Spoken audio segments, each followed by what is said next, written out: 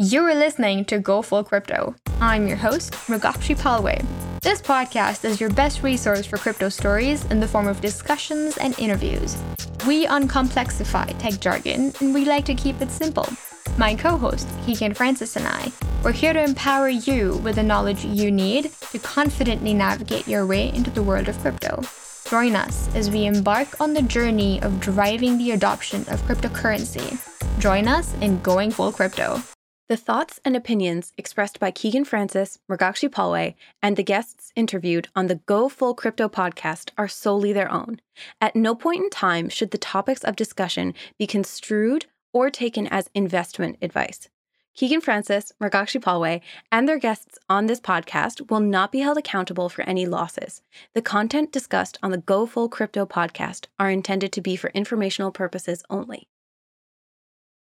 Welcome to episode 22 of the Go Full Crypto podcast. This is a second episode in our series of Simple Questions Smart People Ask. Today, our guest is Jordan Matthews. He's a very dear friend of ours, has a lot of talents, one of them being a board game maker, and also as a business person and entrepreneur himself. And we will let him introduce himself because no better person than to talk about oneself than oneself. Said self too many times in the past 5 minutes. But Jordan, why don't you give our audience an introduction to yourself?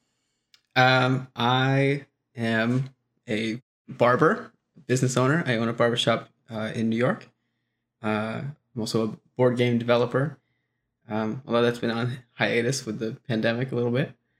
And I would consider myself just a general skeptic of all things. Yeah, I'd like to, for fun, question things and consider and discuss. I don't think I have any particular qualifications, which I think makes me good for this particular segment. I don't know much about Bitcoin besides the bit that has crossed me. The bit that has crossed you? over the last few years. And I have very generic experiences, like a lot of people, a friend of a friend had certain number of Bitcoins and then cried when they lost all of it or whatever. I have those experiences. But I'm not an insider by any stretch of the imagination. Yeah, well, so many stories that you have shared with us from your experience cutting people's hair, a lot of whom are professors from Ithaca. Yeah. Or what university is that? It's right next to Cornell University and Ithaca College. Yeah, and you have snippets of information in a variety of knowledge repositories. And by that, I mean, you just know a ton of stuff about physics and biology and chemistry and music. It's true. Running the barbershop has allowed me to become like a somewhat random fact, like trivia brain. Like I know a lot of little things about all kinds of stuff. Being in the university town and sort of catering towards a graduate student and professor audience. I mean, a lot of my customers are experts in their various fields. And I've been pretty blessed over the last decade to meet all kinds of brilliant people. One of my favorite examples being when a little over, like almost 9 years ago now, actually, talking to one of these graduate students talking about machine learning before it became big. And I was asking him what he studies, and he says, "Oh, it's this thing. No one's doing it yet, but it's going to change the world." And then, of course, now machine learning coders can make absolute millions, if they have the next big thing. So yeah, learning about, tech from these people and the physicists who work on the colliders. Met people who worked at CERN and astronomers and also people who talk about like food justice and the environment and every subject that there is. And I'm just cutting their hair and they tell me their stories. So I've been very, very fortunate in that regard. That's fantastic to hear. One thing that you said to describe yourself was that you're a skeptic. And I think that one more aspect that I have learned about you over the past year is that you're also innately curious about a lot of things, and you apply your point of view and your perspective to any piece of information and knowledge that is presented to you. So that combination of curiosity and skepticism makes you a really awesome thinker. Well, And thank you. I'm very excited to have you ask us questions. I know Keegan is as well. So Yeah. I'll just speak on behalf of both of us. We're very excited for you to ask us questions because we know that our answers, if they're not satisfactory to you, you will come up with a follow-up question that is going to be an amazing and challenging, maybe at times, question. So without further ado, let's begin. Sure. So what sort of questions come to mind when you think of cryptocurrency? Well, there's one that's been formulating in my mind. I was telling you beforehand, I had something spinning in my mind, trying not to overly prepare. But I was thinking about BitConnect and the big failure that was. We actually haven't covered BitConnect yet, but for those of our listeners and just for a preamble to Jordan's question, it was in fact a pyramid scheme built as a cryptocurrency. You could buy BitConnect and then the company would reinvest that in Bitcoin and then redistribute profits. They would promise gain, like ridiculous gains, 1% per day, which is 365%, which annual return, which exactly that's not sustainable. So sorry, but continue. That's just the preamble to BitConnect. I mean, it's fun to mention as well. I mean, the BitConnect story is worth reading about, even if you're not skeptical, because it's hysterical. I mean, there's video clips of these, conferences that they would hold that were supposed to be larger than life to get everybody who was on board to feel like they had really made the right choice, like they were at, the next Steve Jobs, presentation. And there were these gaudy, silly things where they wouldn't talk about their process. They wouldn't talk about the technologies they were using. It was just this gregarious dude screaming out Bitcoin on stage. Hype. It's just all hype. It was just all hype. Yeah. And I mean, a lot of people fell for it. And so that leads into my question, the idea of falling for it. Bitcoin, crypto, not Bitcoin, crypto as a whole is a ripe playing field for scammers. And that much we know to be true because of the volume of scams that have risen up in the last few years. There were definitely more in the earlier stages. Like, I want to say 2013 to 2016 was like a shocking number of these scams.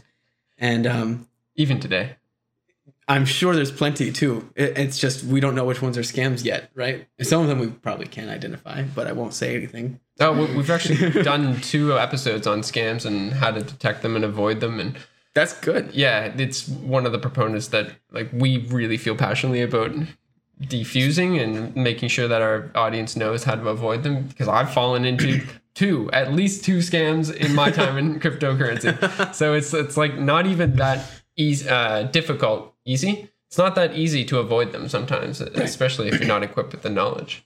So that's the feature. It's difficult to navigate crypto if you don't have a good grasp of the elements that formulate the currency, right? And the currency we have that most people are used to using, whatever their nation's currency is, they don't think about it. They don't spend time considering, how the economy works because of money or how, their currency is backed. People don't really think about that. They just think about I go to work, they give me a certain volume of money, and then I can turn that money into the things that I care about. Yeah. And that is a perfectly adequate economic understanding for moving through your life. You can't live that way while transferring your money over to crypto. It's very dangerous, extremely dangerous, because you can fall into these traps. And you're lucky that you didn't have enough money that it could ruin your life when you fell into these scams. Yeah, I didn't take out a $50,000 loan to go make a bunch of mistakes with. Right. Yeah. Meanwhile, there's people who fell for OneCoin and BitConnect and one other I was thinking of the other day. Who some of them, they took their life savings and put it into this because they heard, I'm going to get a 7% promised increase. Yeah, guaranteed, quote unquote guaranteed. Right. Yeah. Which you should never trust that with a normal bank, right? What was it? BitTrust or something like that? Maybe it was called. My goodness, I'm forgetting what it's called now. But there was a Bitcoin trust that was put together back in 2013 that was actually not supposed to be a scam, and it turned into a scam because they weren't prepared for the economic reality that Bitcoin was not going to just constantly keep rising in value. So anyway, I'm dancing around the actual question because I'm still formulating it a little bit. But really,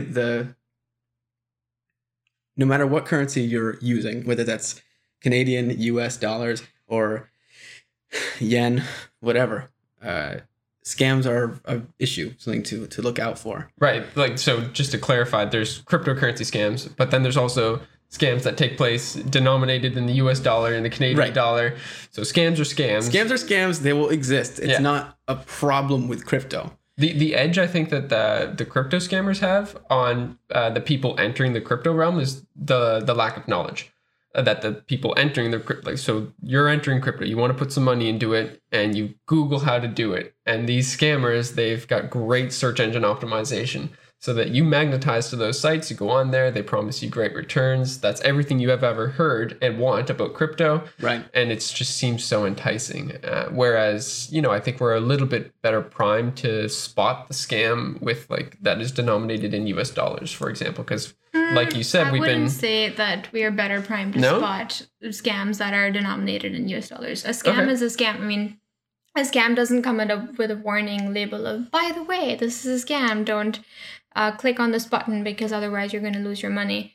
So scams are scams no matter what currency they are in. And to the question that I think that you're getting to is cryptocurrency is an industry that is ripe with the opportunity to scam a lot of people for their money because of the lack of knowledge that people have. That's all I was saying anyway. Because with cryptocurrency, you've got this whole this key phenomenon, right? And I can really easily trick someone and say, listen, if I'll hold your keys for you, but little do you know that if I hold your keys, I hold your money. Right. And that's a scam in and of itself. That's an entirely valid scam. And people might be like, well, yeah, this service is kind of hold my keys for me. This is so great that they're offering to do this. Right. But they don't know that, okay, if you actually hold the key, then I don't have control over my funds. So would you agree, though, that with the standard currencies that people are used to using, their national currency, the average person does a reasonable job of avoiding scams? We tend to learn to avoid them and dodge around. And the average person manages to not get scammed for the most part without having extensive knowledge of how their currency works, right?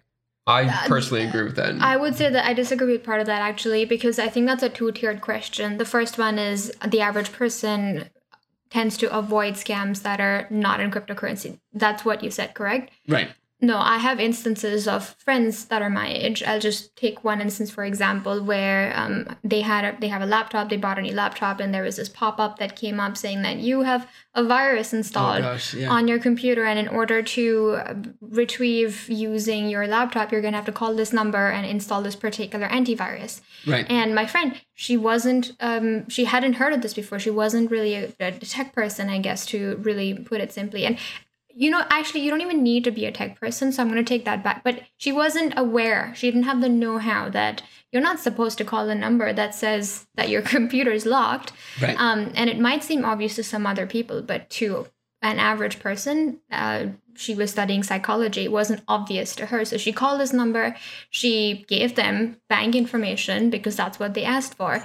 Poor woman. And well, we know that, and now she knows, of course, and we, maybe because we read more about what happens in the financial industry or just scams in general, we are aware, but I still think that the average individual is at a much higher risk of getting scammed, no matter what I guess, hook medium they have, or what medium of exchange, yeah. But I guess the second tier, like you were mentioning, is that I don't believe that your friend would have been better able to protect themselves if they had a in and out knowledge of how their currency was backed, right?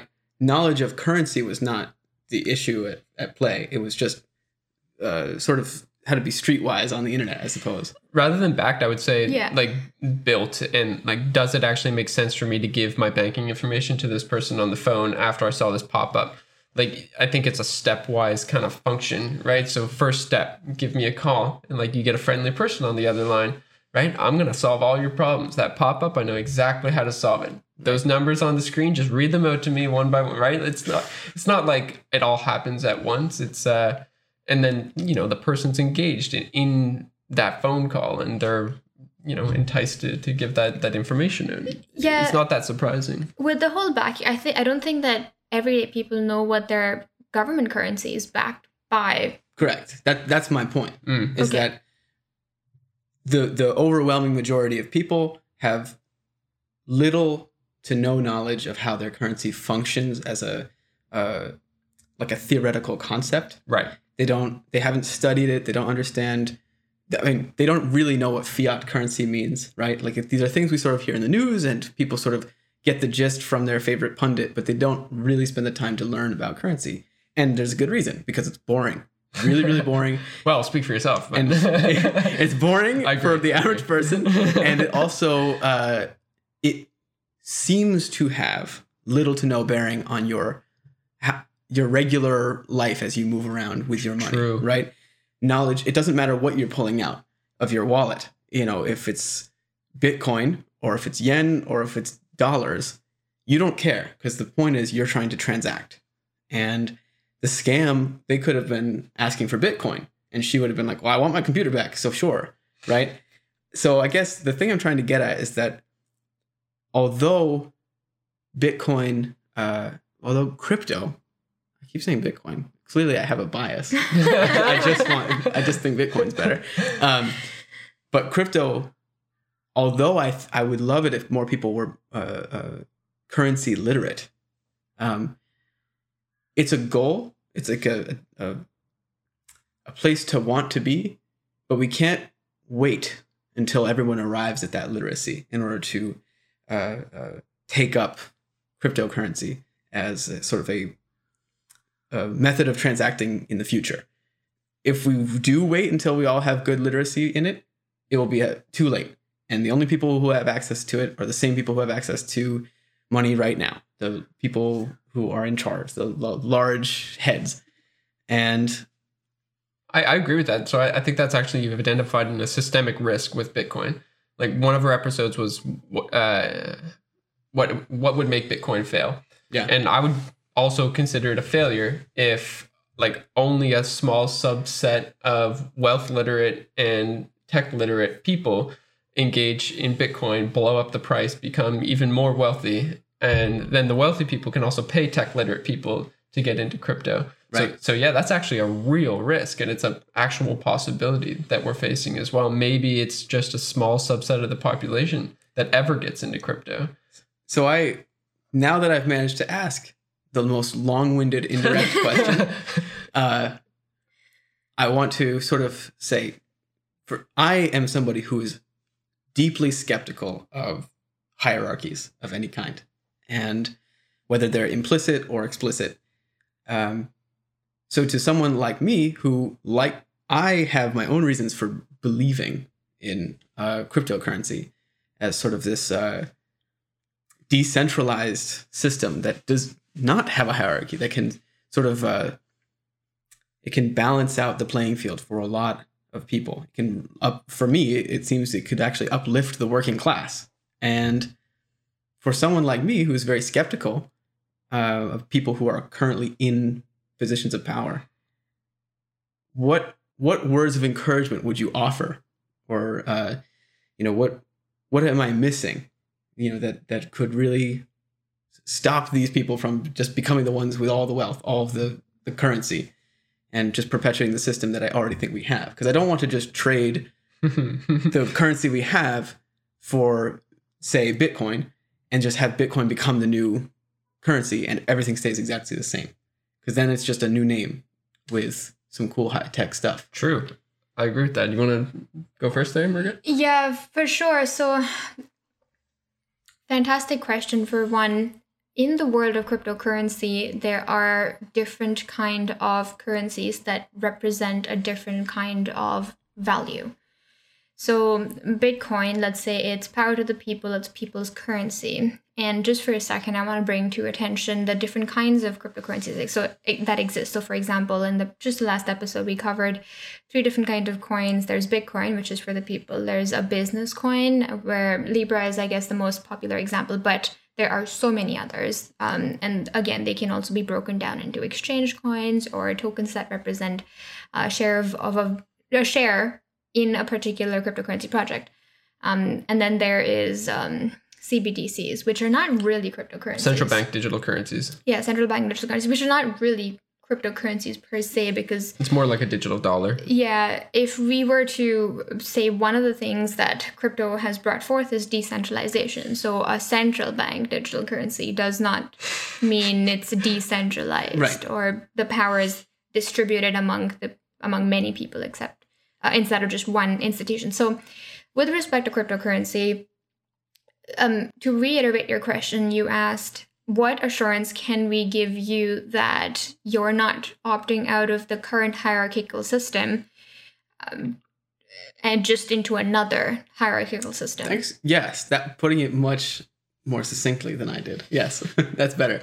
Yeah. I think almost every system has some centralized aspects and some decentralized aspects. So some sort of hierarchy. Some sort of hierarchy. It's just like, we can take this question and we can talk about the hierarchies in Bitcoin in a number of different ways because they exist.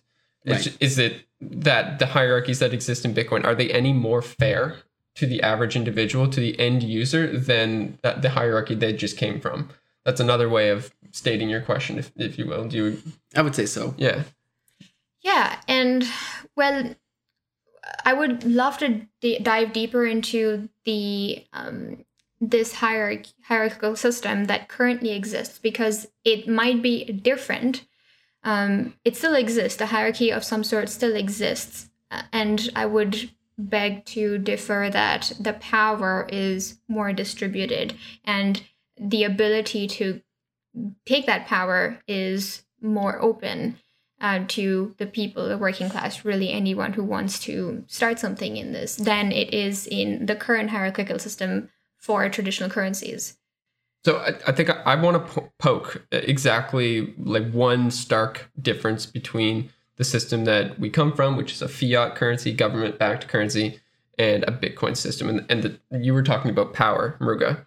And the power, I think that you were specifically talking about was who controls the network, who actually controls the money, and who controls the money supply, who has the ability to alter the course and the direction of that money supply. And when we talk about that, that is a hierarchy that, for all intents and purposes, does not exist within Bitcoin.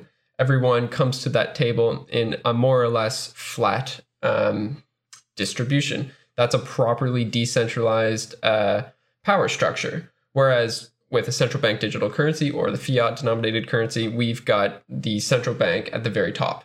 Right, they have all of the power. They get to make all of the decisions, and so that's just a fact. If with a fiat denominated system, you've got that at the top. With a Bitcoin backed system, you don't have that at the top. Right. And the other thing I want to poke just before we move on is that I'll point out a hierarchy that does most certainly exist, and this goes back to your question about wealth and wealth distribution. There are people with Bitcoin addresses with more Bitcoin in them than other people. Right. So like we might have one Bitcoin, like me, Keegan, for example. And then there's Bitcoin addresses with tens of thousands of them in there. Right. And that's a wealth disparity, and that's a hierarchy of sorts. And if we perpetuate that into the future, does that put us in any better of a situation than 1% of the population hoarding 99% of the wealth? And I think yes. I also don't think that we have the data to really concretely say yes, but I think we propagate this into the future, and we're going to end up in a situation where 1% doesn't have 99%. I do have one critique for our own answer, actually, Sure. Keegan, because with respect to the power given to the people who are responsible for maintaining this network, so that is called the process of mining, anybody who runs the Bitcoin code base and is responsible for just maintaining the network, to keep it really simple. I won't be able to do that today unless I had competing computer power Right. to compete with farms of Bitcoin miners. Yeah, warehouses. And, and in to really put it in a hierarchical system, I would say that the people who have access to enough capital to have those farms be something that they can put or produce in the first place, they have more power. Yeah. And then one thing to say against that is, okay, what if they decide tomorrow that they wanted to give up that power? Anybody else still has the ability to join that place, or join the system in some way. They don't have the power to destroy the system in any way, or they don't have to dismantle, I should say, actually, not destroy. They don't have the ability or the power to manipulate it to their own will. And steer the course, I would say. Yeah. Like steer the course of the currency, which is kind of the power that I was talking about when making that point. And yeah, that's all. So one thing that I would like to get some more clarity on is, with hierarchical systems that currently exist in our current traditional monetary policy, what change would you like to see? That is a great question. Because it's easier to identify first what things bother me right now in the system I currently live in, which is that most people are alienated from how money is made, from how their money carries value. They're also alienated from their own value. They don't have a connection to their own labor, to their own money. And so we can talk about so these sort of like intellectual concepts about how currencies function and why they function and how they can benefit certain groups over others. But no one cares on the lower end, right? Yeah. Like the only thing they're asking for is when they do labor, they receive funds, whatever they are made out of, and then they can turn those funds into their rent and their food and like toys for their kids. And like they have no ambitions outside of that. And that is good and fine. True. So that's their life. They want that. And that's what the majority of people are doing. They're trying to get by. And increasingly, money has been manipulated to be sort of bottlenecked, but upwards. And people have less, they have to do more with less. And it's not really solely a problem of currency, right? I mean, there's only so much you can do, right? Like, there's also issues with laws. There's issue with, the types of hoarding that is just totally allowed. The sorts of entrepreneurs that we venerate, even though they actually are just thieving, they're stealing from people, as far as I'm concerned. And I don't know if there's just a shift to a different currency would eliminate such a problem, right? I might be a little bit overly interested in a grander change than simply a currency. No, I think we're also interested in a grander change. I resonate with one particular quote, and it's "Fix the money, fix the world." It's a little bit too simplistic, though, because it doesn't exactly work like that. You can't just be like, oh, okay, let's adopt Bitcoin and the world's fixed. It's like, no, we actually still need governments to get on board with this and like back their currency with it and agree to some rules about it so that they are not, for lack of a better way to put it, like screwing over the average individual and making sure, because what you're talking about is extremely relevant for the average individual. It's like, am I going to be able to pay for my food tomorrow? Right. A lot of people don't ask themselves that question, but that's kind of the root of the issue of what Mrugakshi and I like to talk about a lot of the time is like, is the value of my money going to be there tomorrow? And people aren't asking themselves that question, yet it is a relevant question to be asked. Right. And people are also asking themselves extremely mundane questions like, physically, how am I paying for this? Mm-hmm. Like, let's say someone they didn't do any research. They just looked at your faces and thought these are the two most trustworthy people on the planet. And they just took all their money and put it in Bitcoin, right? And they don't have that much money. They don't know anything about the internet. They actually don't even have a laptop yet. And then they go down to the store to buy food, right? and they're like, I'm going to pay with Bitcoin. And the person's like, you can, no, that's not how this works. Right. And so they'll, of course, be frustrated because it turns out there were these more esoteric reasons why what they did was a great idea, but it has nothing to do with their grounded, regular, factual life. Totally. Sorry, just to backtrack for a second. You asked me what I want changed, right? And without putting the pressure on crypto to do it, what frustrates me is that you mentioned to me several months back, you turned to me after reading the news and you said, like, how do you like that your government just printed out $1 trillion? How does that feel? I don't want that to happen. I know there are catastrophic economic impacts from not being able to do so, but it doesn't feel like the responsible, healthy economic choice to have literally just a couple of people in a room decide, let's just print out $1 trillion. I like that at the very least with Bitcoin, not all crypto, but with Bitcoin, there's a limit. You can't print more Bitcoin. It's done. There's this much. How much is it again? 21 million. 21 million. Thank you. So like, that's it. It's digital gold.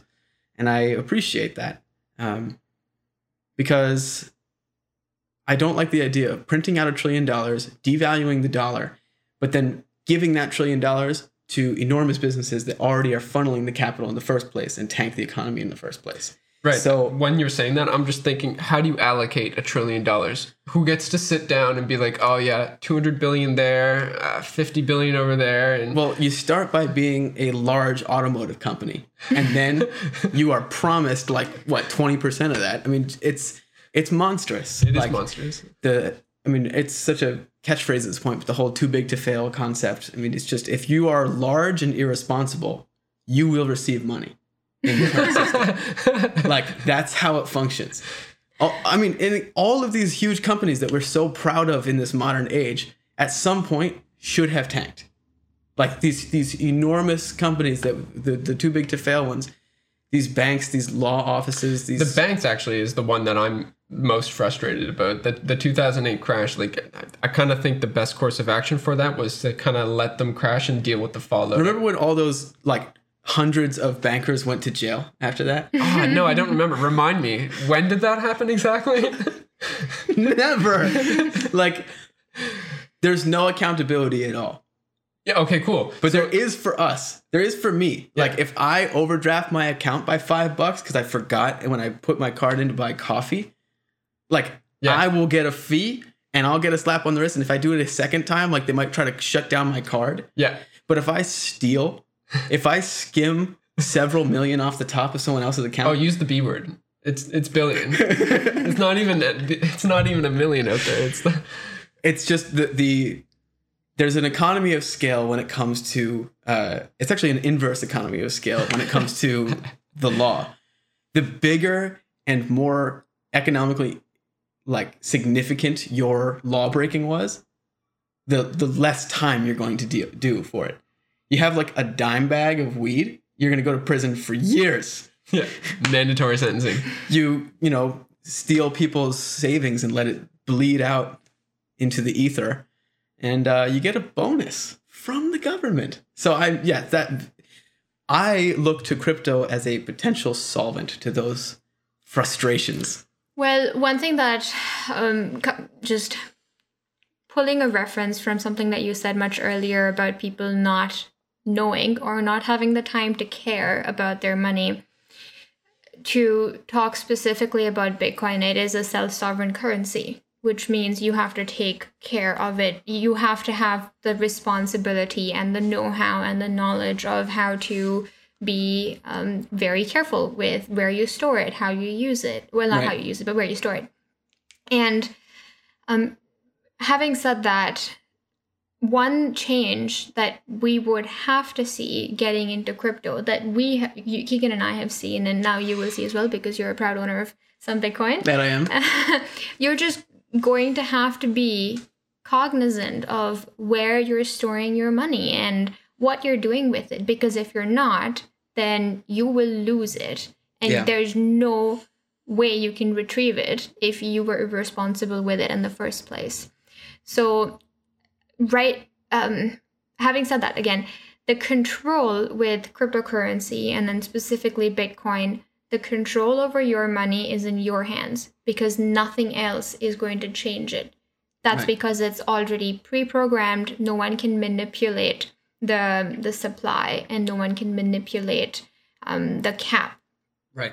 However, you are the only person that can determine whether or not the money that you have secured in Bitcoin, you're the only person who can determine how long you have access to that, or where that stays, and so on and so forth. So cryptocurrency brings forward not only an alternative to traditional financial institutions or the traditional way of transacting, it also brings forth the education that is required to make sure that once you do acquire cryptocurrency, you can secure it and you can use it longer term.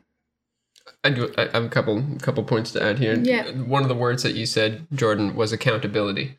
And I'm so glad that you said that word, because that's a fundamental pillar upon which Bitcoin is built. It's built upon accountability. The other two pillars is immutability, meaning things can't be changed, and your transactions are irreversible, and then transparency, just transparency in almost every aspect about it. But Right. the one we're just going to focus on just briefly here is accountability, and that one is also super frustrating. Like going back to 2008, the thing that I thought that entire situation lacked most was accountability. I'm actually okay with people making mistakes, even on the grandest of scales. Sure.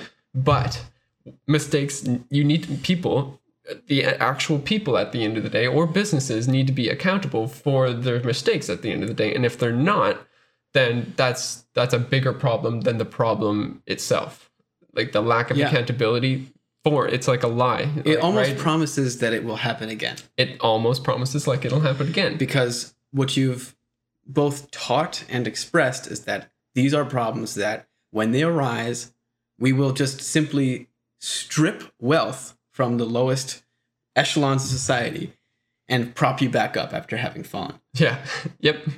Then after a pandemic like this, where everyone was hit equally, what happened? At least speaking in the US, nothing. The lower echelons got nothing. The one time where they could have actually used like a real tangible they needed support, and they got nothing. And there's no it's not a mistake. It's how the system is structured. It's not about giving $1,000 to some poor people so they can buy groceries. That's not where the money is. They want to just put it in enormous, building firms and accountants and. So talking bankers. about salvation, like earlier you asked, like, is there any hope? And there is. Like, let me just put forth a hypothetical scenario. Like one of the ways that banks make money is by charging fees on transactions. Right. They charge you money when you don't have money. So if you go into overdraft, you get charged for some reason. And if you transfer money over borders, that goes somewhere, they take a fee, right? So all of those sorts of things. Because the Pony Express is still around and needs to get paid. I guess so, right? All of those things are essentially minimized with the cryptocurrency-based system. And like the main point here is like far into the future, if we the people, speaking on behalf of 7.5 billion people here, if we rise up and use a system like Bitcoin and opt out of the systems that the financial institutions have handed us and kind of said, these are mandatory to use, we can kind of think about that and like, are they actually mandatory, or do we have a better alternative? And that's actually the thing that would dismantle the banks from the inside out. If we all decided to stop using the system, then they don't have the ability to charge us those transaction fees that pays their salaries and their bonuses. It is that simple. And I'll tell you that is the single feature that has attracted me the most to crypto in its entirety. Is the fact that, when a bunch of frustrated nerds like me complain about how the system sucks, right? We never have anything constructive to say about how to actually change it beyond, like trying to get our favorite politicians to get off their asses and put in a law or something like that. Do something significant. It's always this like, request the authority to make a change to the other authority. This is one of those things where you are just changing the environment. You're changing the environment, and then you're sapping power from the authority from the inside out, like you said. We didn't have the ability to sap power for the longest time. Yeah, it was taken. I remember reading that. I don't remember the exact year, but what I remember reading was that once we got off of the gold standard, if anybody was using gold for money, you could be punished. It was punishable by law to still transact. Received a fine, right? Yeah, to still transact in gold, because you had to submit it to the bank, because then legal tender was using the dollar bill that was printed for you. Right. And we just lived in a different age then, where power to the people was not something that an anonymous group of individuals could just concoct and then release into the world. That people didn't have that ability to opt into a different system. And Bitcoin and some other cryptocurrencies enable people to have that option now. And well, you talked about an example where tomorrow, if somebody sees us and buys Bitcoin because they trust us, and then they want to go and transact, what was it, bananas? What did just buying food? buy food? Yeah, if they go to the grocer and like they want to pay in Bitcoin, and the grocer's like, no, of course I'm not going to do that. Right. Except in cases where the grocer is like, yes, I will take this alternative currency because I want to save in this alternative currency. The currency that I'm currently receiving because of the government that I'm living in, the country that I'm living in, is not holding its value. It's devaluing by the day or the year or whatever. And I prefer Bitcoin. So yes, buy your groceries from me and pay me in Bitcoin because I will accept it. And we don't see that happen very often here. It is happening more and more, but we see that especially in countries where their currency has been devalued. Like if you look at where the demand for cryptocurrency is right now, it's in Lebanon, it's in Venezuela, it's in Zimbabwe, it's in places where like, oh shoot, my currency doesn't buy me as many bananas as it did yesterday. It's not just that also. It's a censorship-resistant currency as well. So I remember that when there were some protests happening in the States and also in Hong Kong, if I'm living in Canada, sometimes I cannot, if I believe in a cause, I can't really donate to a protest that is taking place in a different country for whatever the reason for that protest may be. But I can do that with Bitcoin because it's censorship resistant. No one can really say no to me to send money to somebody else all over the world. And it's remarkable how in this day and age we cannot send money anywhere in the world and then gets there in a second. Right. Meanwhile, if we wanted to play Counter-Strike with each other, which is sharing information, numbers back and forth, we could do that in an instant. Yep. I could turn on a computer and be playing inside of 2 minutes, right? So like clearly it's not about transferring information. That's not the issue. It's that the technology exists. Yeah, and it's powerful. It's about transferring value. It scares large authorities. That is what the problem is. Yeah. It's regulated because it's scary. They don't want you to be able to, give money to a potentially, anti-American or anti-Canadian or anti-whoever. Anti-left, anti-right, whatever. Right. Whatever the group is, it's like they just don't want you to be able to support them out there. Yes. Just stay out of it. But it's our business. Like, I think I feel like a world citizen. You should. Right. We're getting there. Yeah. And so I kind of do feel like what happens in America is a little bit my business because I feel like there's a lot of people that feel the same way. It's like, oh, holy smokes, what happens in that country affects me a lot. Yeah. It really does. Yeah. So, okay, I have a slightly divergent question. Excellent. That's more of a... we beat the last one to death. So this is like an act... I'm going to do This is a situation, okay? Okay. Imagine we have Earl, okay? Earl is living in Maine in the U.S., in the backwoods, right? He inherited an old cabin from his family. He's been living there for 50 years. He has an old truck, his dog, and he spends most of his days like checking his like duck traps and stuff, shooting, game. And he provides for himself for the most part, but he lives close enough to town that he gets groceries like a normal person. and he has like kind of a life where he does a lot for himself, but he's still participating in the normal economy. He goes to Walmart, has a TV, he watches the news. And then he watches this podcast. Right? And hello, Earl. Yeah, hi, Earl. Yeah. And he's being told, hey, Earl, how you doing? And he's told, you should, understand this is the most important thing to happen to money. You need to go full crypto. You should do it. Earl's sitting there. He's got a safe. He always keeps $1,000 in the safe. Just, who knows what happens. He's got modest savings in the bank, in the local bank there.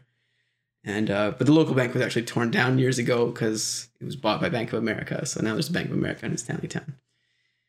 And so he's looking at this like, why? Like, what am I gonna do with it? Yeah. And he's not skeptical in a cruel way. He simply doesn't understand how it fits in. He understands that let's actually say Earl is a little bit on the up and up for his demographic. What does that mean? He's aware. He knows the information. How old is Earl again? We'll say he's in his early 60s. Okay. Living alone. Well, and his dog. And he knows enough. He understands how crypto functions. He gets that. It's not perplexing to him. He understands this how mining works. It's also not a surprise to him. He just visualizes it as digital currency. But he knows he can't go to the gas station and get gas with Bitcoin. He knows he can't go to the grocery store. Also, he can't think of the applications for himself where he would use it. And he's not an investor. He doesn't trust the stock market, not since 2008 and not since the 90s and not since the 80s. All these times where he lost most of his money in the stock market because he thought he believed.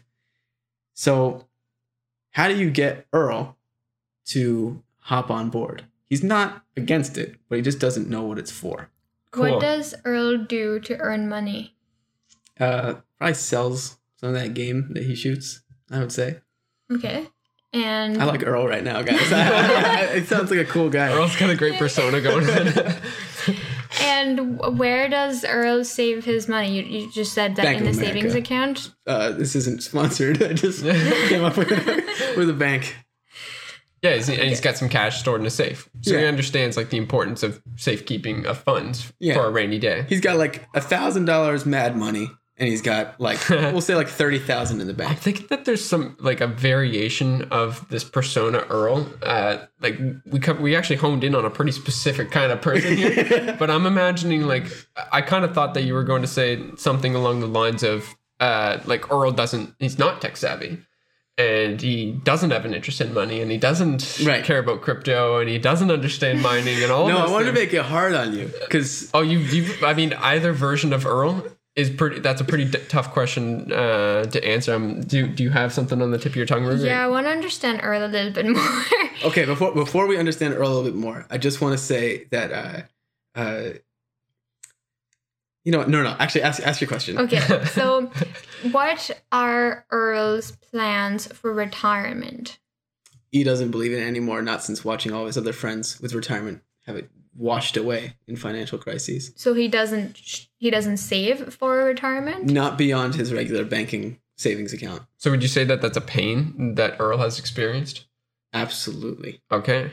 The Earl is an amalgamation of like roughly 15 different real people that I know.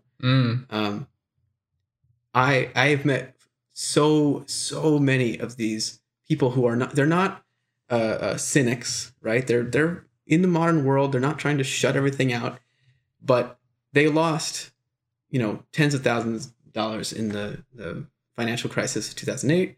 They lost in the .com bubble. They lost it back in the 80s. They lost it. Well, they're not that old, but through 80s, 90s, and up to now, they've lost money each time there was a meltdown because they just were unlucky enough to follow the trend that they were told to. They're not unsavvy, but they're not savvy either. They're not trying to participate in banking because it doesn't interest them. Right. They want to do the smart thing. They want to have a retirement fund. They want to be able to continue the life that they have and just not run out of money, be able to keep feeding themselves. They're modest. They're not trying to start a tech empire. They just want to keep shooting rabbits and ducks and stuff and hang out with their dog.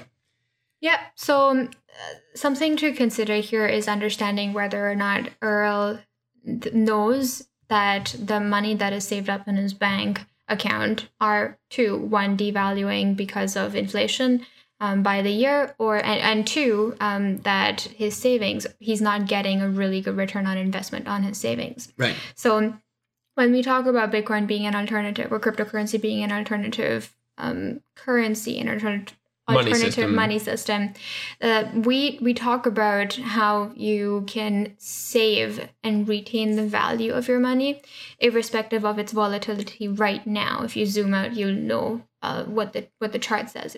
The numbers always speak the truth. So what are Earl's goals? If Earl does not trust the stock market, Earl somehow trusts the banks and wants to continue to trust the bank.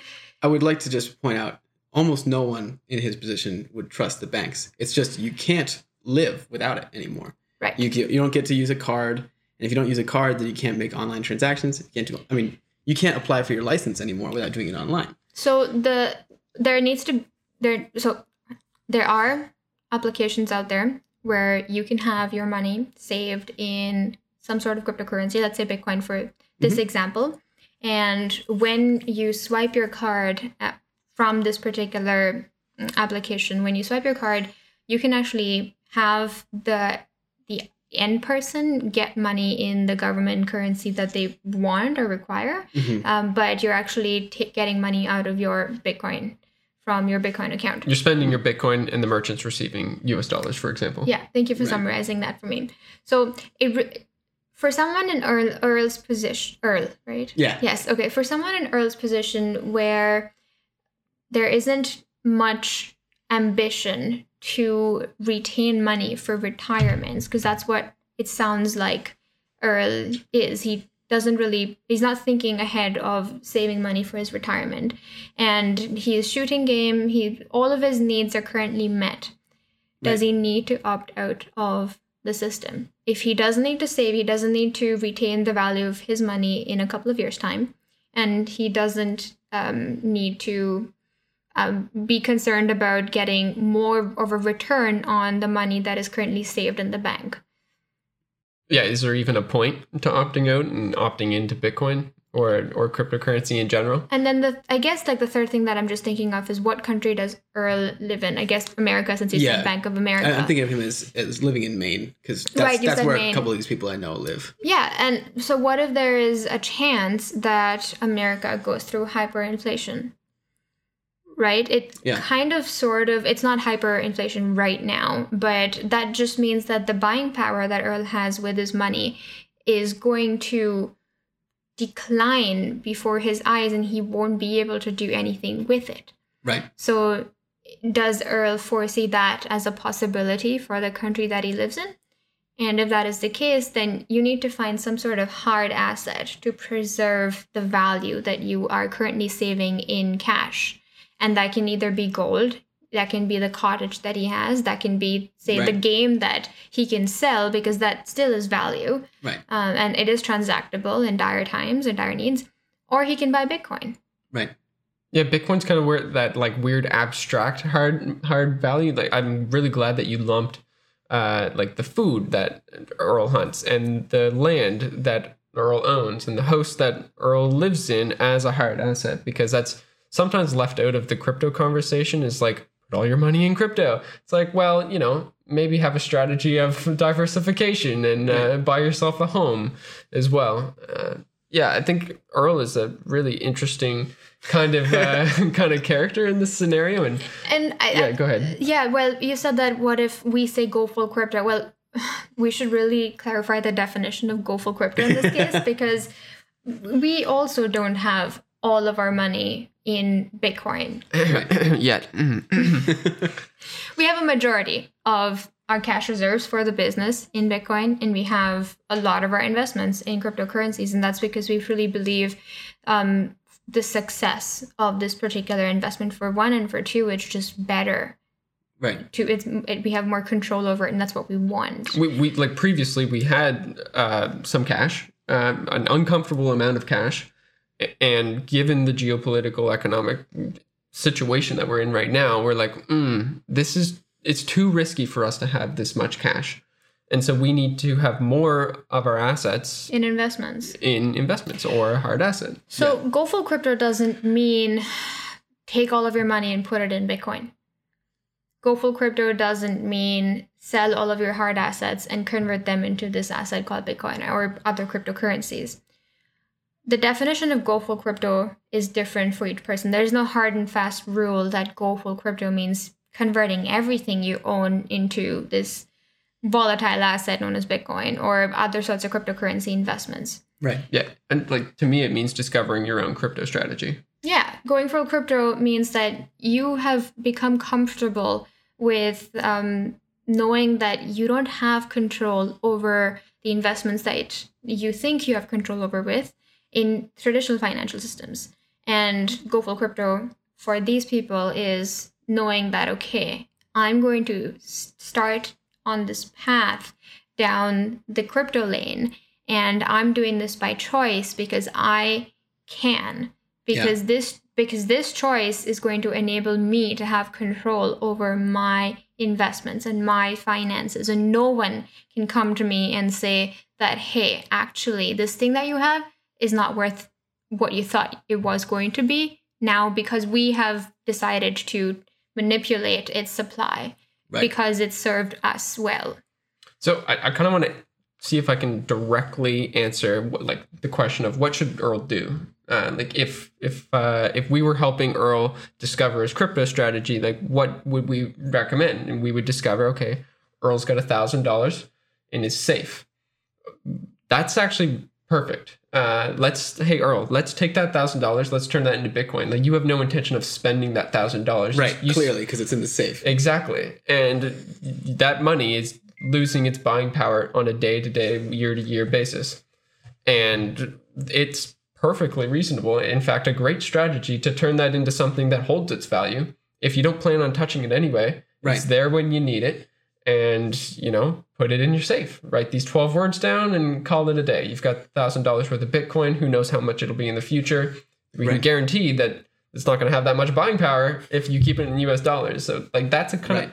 And Earl would then just go throughout his day, go into the grocery store, spend from his Bank of America bank account, right? Use the US dollars like they're good for spending, of course, and buying groceries. And if there's if there's ever a day where hyperinflation takes place, or microinflation even, on a year-to-year basis, it might be 20 years down the road, and he looks at that Bitcoin, it's like, oh, this is actually really useful now. I can actually retire on this.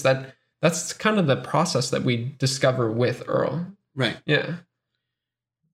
So I think that would be, from what I know of Earl, I think that would be pretty convincing. Because again, he's just somebody who, he believes in investing, but he's just been burned every time he's tried. Right.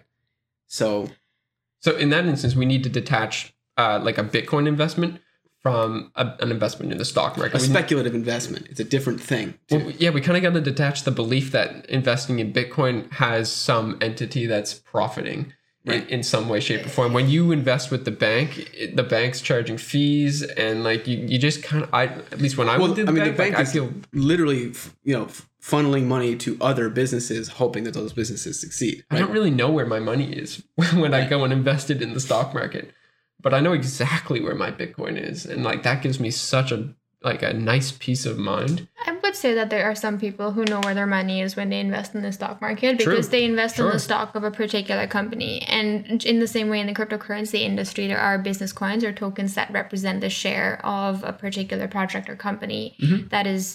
That doesn't necessarily have to do anything with currency, but they just have digitized that share so that more people can contribute to it.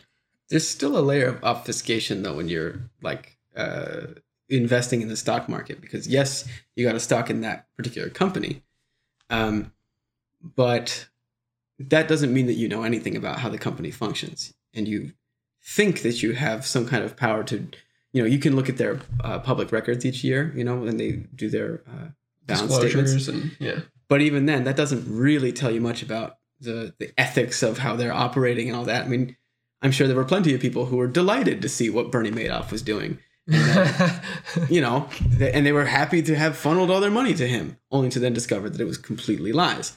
There's no way to know that the person who's on the other end receiving and using and spending the money that you give, there's no way to really to know that they're doing something right with it. You just know that, yeah, I like this company. Yeah. Or you do what a lot of people do once they have a volume of money and they're not on Robinhood, just like micro stocks, right? Like you give it to a manager, to a wealth manager who says, well, what's your ethical limit? And then you tell them roughly what things you don't want to support. And they go, all right, cool. I'll get to it. And then you never know. You don't know if they put them in. You could figure it out, but you probably won't because the average person doesn't care. I mean, they care enough that they don't want to hear that they were investing in, you know, baby knife company, you know, whatever, violent, I don't know. They want to do some horribly ethically wrong thing. Fracking. Yeah, some fracking group. Yeah. Actually, before I moved to Canada, completely dissolved my IRA because... What's your IRA? Individual retirement account. Right. And I had a wealth manager who handled it for me because I didn't want to deal with it. I couldn't be asked. And but I did give him sort of my own insight about what things I did not want to be investing in. And I was like, by the way, oil and gas out of the picture. My mother spent a decade of my life fighting against these companies. Like, I'm not going to turn around and then like get their cheap stocks while they have been beaten down. And so yeah, no fracking in particular. I mentioned to him, and I think I checked twice to see like what new stocks we had moved into, and it was mostly like medical groups and stuff like that. But anyway, I dissolved the whole account before I came here because I'm moving to Canada, and it turns out it's illegal to have a U.S. Account, IRA in the U.S. while living in Canada. Really? Yeah, it's that seems weird. Turns out, as far as I understand, there's a way that you can. It's money laundering. Like you can funnel. I can't bring Canadian money into my American IRA. Yeah. Wow, what a sin that would be. Yeah. It would be awful. And I would go to prison, most likely, right? Oh. Wait, I can't tell between the sarcasm. I'm being like deeply sarcastic. Either of you are portraying right now. I am sarcastic about it, but it is true that I could get in severe penal I could get in trouble. Serious trouble.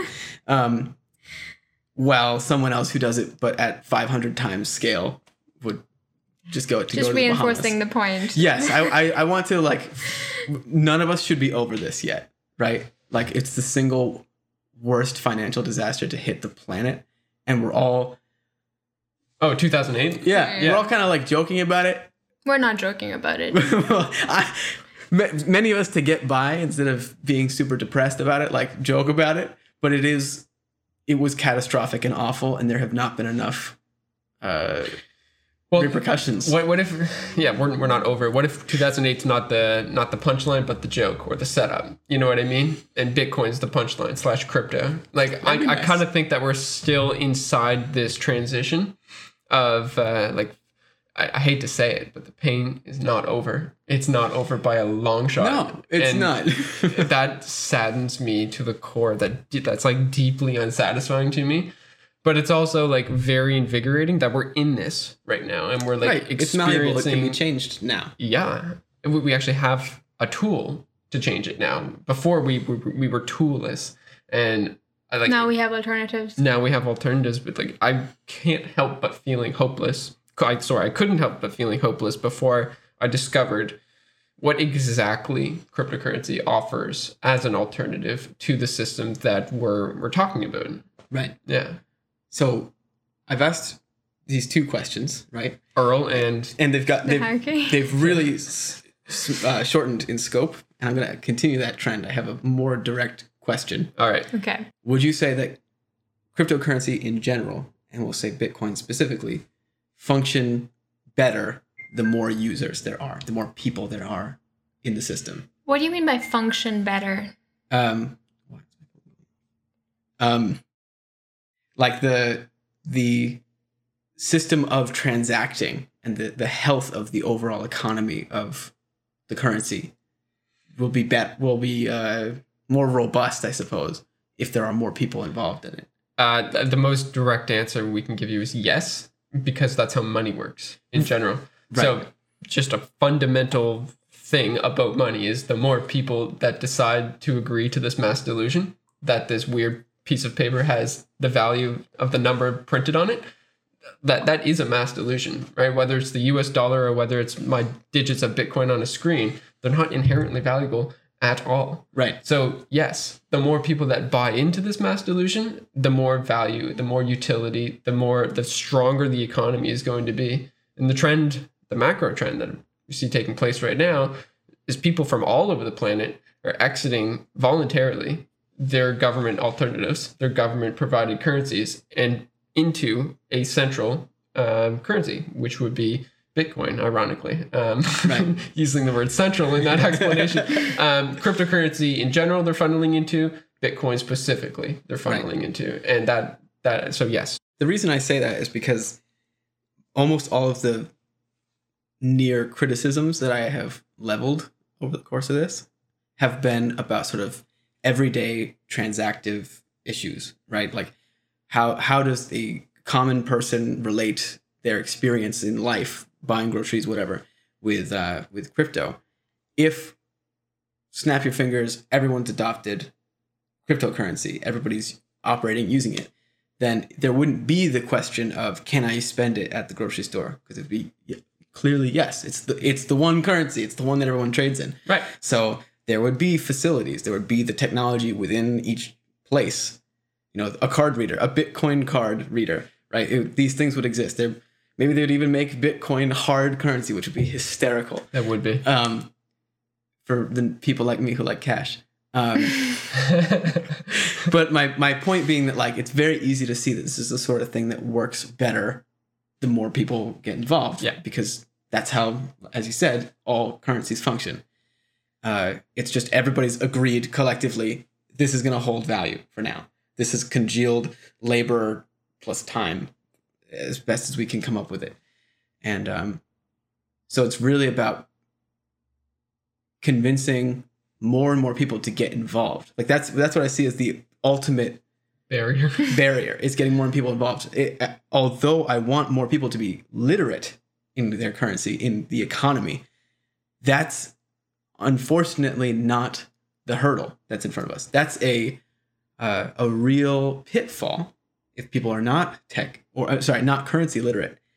But the real issue I see from my perspective is that there need to be more people involved first in order for it to have the value to people, say, like Earl's neighbor, right? Like Jed. Jed has never trusted Earl's banking because every time Earl talks about going out and investing his money, every 10 years or so, it all gets wiped away because a bunch of rich people in California ruined it for everybody. And New York. And so Jed he's the same age as Earl, but he spends his money when he gets it. He gets his paycheck and he spends it. He's not living high, but he's also, he's doing okay. He's got his trailer, he's got his stuff, he's got his beer in the cooler all the time. He's fine. He's happy with his life. But savings, he has $1,000 in the bank, and that's it. He mostly lives paycheck to paycheck. So there's no investing to be done. He can't save up enough money to invest. And he's the kind of guy who regularly gets himself injured and he's got to go pay out of pocket because he's never bothered with that health insurance garbage. So someone like him also has to participate. But how does he get convinced at the get-go? I think the only way to convince him is when it's just commonplace. When you say, look, buddy, it's not any different. Here's your Bitcoin card. Now you can go to the gas station and get gas with it. You'd be like, all right, whatever, fine. These are the people who, even though they don't seem like they're vital, they're the people who are the most populous. Most people do not have enough money in their bank account to support themselves if they have an accident, right? And I don't mean, support themselves is the wrong word. They don't have enough money to pay for their medical bills if there's an accident. I think it was something like, at least in the US, the average person has something like $500 Of like reserve cash, basically. Yes. Yeah. Their savings account is so small that they can't even invest it into the stock market unless they use something like Robinhood, some penny stock forum that they do on their own. So if that's the bulk of the population, how do we convince those people for whom investing is like, they tune out when they hear the word investment because it's so irrelevant to their existence as far as they're concerned. And as I'm turning the wheels in my mind, all I can think is, strangely, they're just the people that you have to set up the apparatus and just usher them into it. And just say, look, we've set it up for you. It works. You can learn the wonders of why it works once you're in. But like, there's no way I can convince you by saying like, and your investment will grow by X amount in this period of time, and it'll be protected from or not inflation. Not fall by X amount. Someone with $400 in the bank account does not care about inflation at all, because it doesn't mean anything, because they're going to spend that 400 within the year. Right. And hopefully they'll replenish it, but they don't know. They're living such a seat of their pants existence. And it's not by any fault of their own. It's just that's the nature of the economy and their place in it. Here's one of the ways that really messes them up. They've got $400 in the bank. They spend it. Sure. What's their paycheck? Is their paycheck $6? Right? $6 an hour? Is it $4 an hour? Because like there's people like that. There's people that live on less. Right. Right. And okay, so if inflation happens, that $6 can no longer buy you 6 bananas. So like it's a time to value equation instead of a money to value equation. I think that resonates a little bit more with people as well. So like, how many hours do I have to work to get those 6 bananas? 1. Right. Oh, inflation just happened. Like, how many hours do I have to work to get those same 6 bananas? 4? I have to work 4 times as many hours to get 6 bananas. Like that actually, like when people are not money minded necessarily, when they don't have that currency literate, like everyone relates to time. Right. I also think everyone relates to money, but maybe not in the same way. But like, it's not the same relationship. It's very divorced. But time makes sense. Time and labor are the things that make sense to everybody, because that's, no matter what economic system you're discussing, no matter what currency, people operate on those two valuable resources. I put in labor and created a thing, or I performed a service. It was exertion, and I am compensated. And I did it for X amount of time. That makes sense to everybody. Yeah. But, if you say I'll pay you in gems, they're like, I have no reference for that. Like, what? Yeah. Can you pay me money that I know about?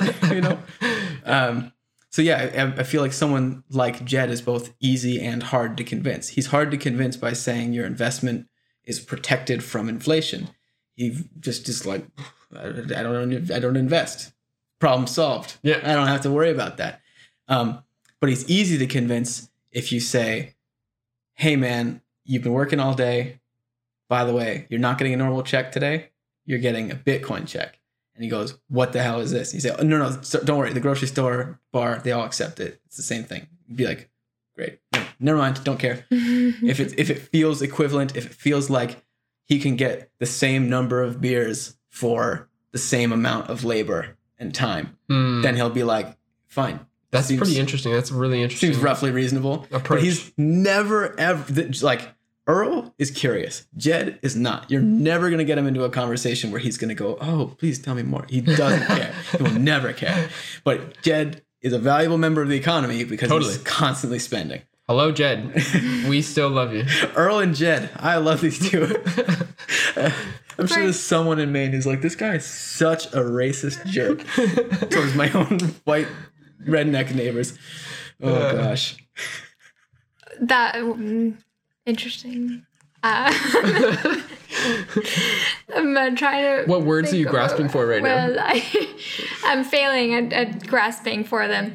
Well, that last little bit of what you said there, Jordan, was a great summary of your last question as well. I feel like we answered it, or Keegan, you had some things to say, and what you immediately picked up was the answer to that the way that your friends would understand it. And that was a really fantastic scenario that you put forward as well. So thank you so much for that last scenario related question. I feel closer to understanding how Jed and Earl live now. I hope we have an Earl and Jed archetype listening to us right now. I hope. Hi, and welcome. Shoot, maybe there is a Jed who's like, Yeah, thanks, man. yeah, appreciate Thanks that. for looking out. Because you're right, I don't care.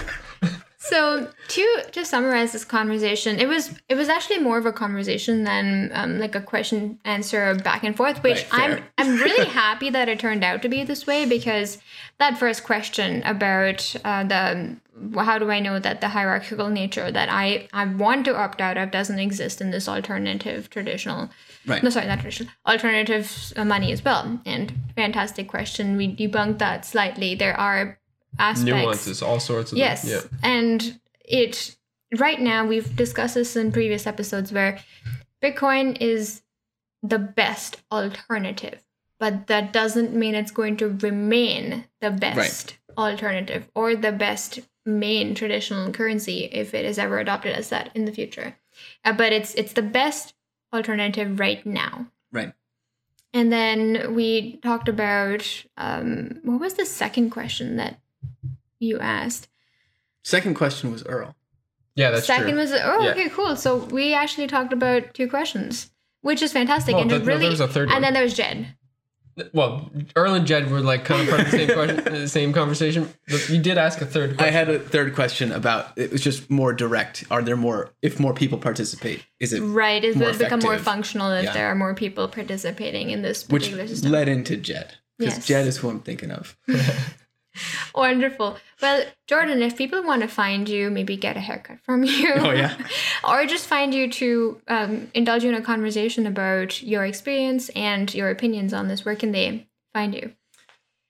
They can find me on, I guess, Facebook, right? Jordan David Matthews. And my barbershop is called Center Haircutters in Ithaca, New York. Where they will not find you. Where they will not find me at the moment. I'm hiding in Canada. But you can find some really wonderful barbers who I trust with my life down there. So they're great too. Do you trust them with your hair, though? Oh, yeah. Okay. Oh, yeah. For a barber, it is my life, right? I guess in this weird time, that's the best way to reach me. It used to just be come to the barber shop and we'll hang and talk, but I don't have that anymore. Yeah. So find me on Facebook, I suppose. Jordan David Matthews. Jordan David Matthews. Matthews with 1 T. With 1 T. Yes. Correct. Okay, fantastic. Thank you, everyone, for listening. As always, if you have opinions to share, stories that you have remembered from this conversation, because there was a bit of talking about accountability or the lack thereof on what happened in 2008. If you have stories to share, please reach out to us, and we would love to talk about them and let everybody else know as well. Our audience, I say everybody else, like there's the whole world. Anyway, I digress. And the way that you can get in touch with us is email us directly at ready@GoFullCrypto or find us from our website. And that's it for today. Thank you, everyone, for listening, and stay tuned.